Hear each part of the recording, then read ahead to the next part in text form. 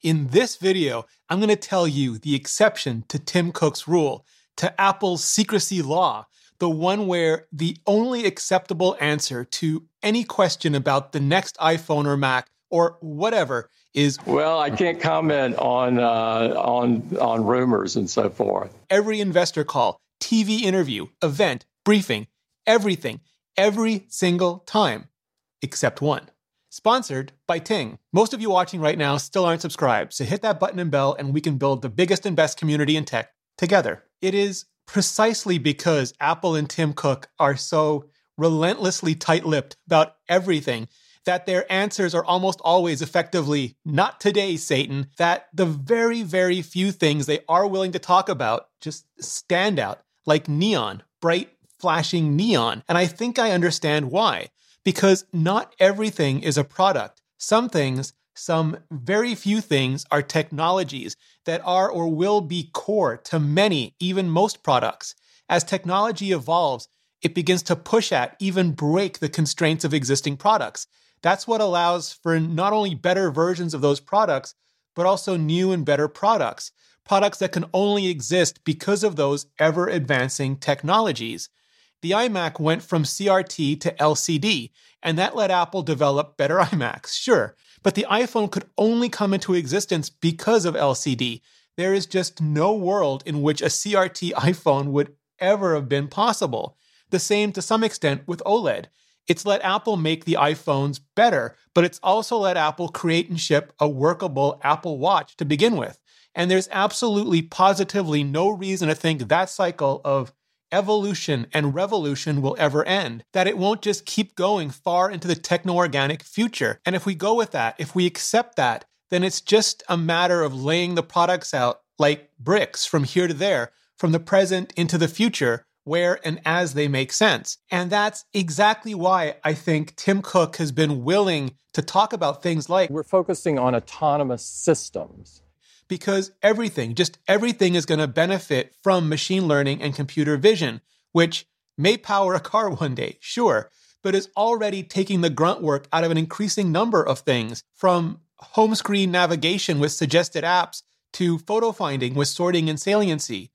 But in the much nearer future, it's Tim Cook's comments on virtual and augmented reality that I think are going to become just hella wicked obvious, and soon, at least in their very first, very early stages. I'm excited about AR because I can see uses for it everywhere. And I'll get to AR glasses in a hot minute, but just think about a virtual reality headset in this context. As a standalone product, out of nowhere, maybe it makes the kind of sense that does, maybe the kind that doesn't. But as a premium escalation of the Apple TV, because here's the thing, Apple never shipped a standalone television set. They prototyped a couple, and maybe Johnny Ive's old team still uses them to watch the Super Bowl. I don't know, but Apple never saw any margins or update cycles that would make for a workable, profitable go-to-market strategy for a television set that would turn it from a prototype into a viable product with mass appeal. Even the last couple of Apple TVs have wrestled to find their place and their pricing in a commodity smart TV world. But if you don't look at them as a set of streaming boxes, but as a conduit for streaming services, and you start to think where Apple's typical margins, their silicon dominance, and even pricing really start to make sense, it's a premium product like a VR headset, like Apple Vision. Just in addition to targeting all the services, the entertainment, the education, the fitness plus, the gaming, all of them at an A14X Apple TV that you still attach to your television, they can also start targeting them at an A15V or whatever, and the Apple Vision that you wear on your head. Because as a headset, Apple will have room for a full-on system on a chip, SoC, even apparently active cooling to let it be all the max performance it can be. Just like an Apple TV, this just leverages all of that. And sure, absolutely, TV is a communal experience, and a VR headset is a very personal one. But Apple's answer to that with the iPad has always, at least so far, been buy more of them. So that really seems less deal breaker for Apple and maybe even deal maker. Same with the mythical Apple glasses, but where the VR headset is an escalation of the TV experience, the glasses feel more like a distillation of the watch experience.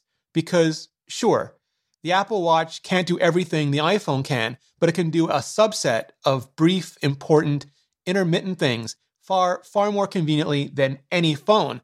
So much so, increasingly, I don't even reach for my phone. And because it's always connected, not just to the internet, but to my body, I can do a ton of critical health and fitness things that would be either awkward or just plain impossible with the iPhone alone. Apple glasses would be much smaller than a headset, obviously, and wouldn't be able to fit a full-blown SoC, but they would be able to fit a system in package, an SiP, like something between the Apple Watch and the AirPods today. So especially at first, glasses may not even be able to do what the watch can do today, maybe only a much smaller subset. But since they won't just be always on, but they'll always be in our line of sight, they'll be able to do those briefer, but more important, even more intermittent things, even more conveniently than the watch. So forget reaching for a phone. I won't even have to lift and turn my wrist. And it's likely they'll be able to do some critically important health and fitness things as well, especially when combined with AirPod tech and over time. And this, I think, is where Apple, because of their integrated product model, where they don't have to worry about extracting profits at the chipset or display level, but just scaling their architecture and technologies up and down the stack and across their product lines. This is where I think Apple can be hugely effective in pushing these new experiences, packaging them for the mainstream, hugely limited at first, for sure, for certain, but iterated and expanded rapidly over time. Same with pricing. Super expensive at first to pay down R&D and go to market, but then also pushed down over time, just like the iPhone Pro Max to the iPhone SE, the iPad Pro to the iPad Nothing. And until then, because of then, you can save up or just plain save on your cell phone plan, because Ting has talk and text for just $10 a month, data from $15, 5 gigabytes for $25, unlimited from $45, whatever you need. Just go to rene.ting.com to check out the plans and see how much you can save. You get access to the best nationwide coverage in America on pretty much any phone, iPhone, Galaxy phone, Pixel, anything you can put a SIM card in. And you can keep your existing phone, your existing number if you want to, because the next generation of Ting Mobile is here. So just go to rene.ting.com and see how much you can save and get $25 off. Just click on the link in the description or go to rene.ting.com and get $25 off. And clicking on that link really helps out the channel. For more on where Apple's going next, hit the playlist above. I'm going over everything from ongoing strategies to future products, and I'm going to explain all of it. So hit that playlist, and I'll see you in the next video.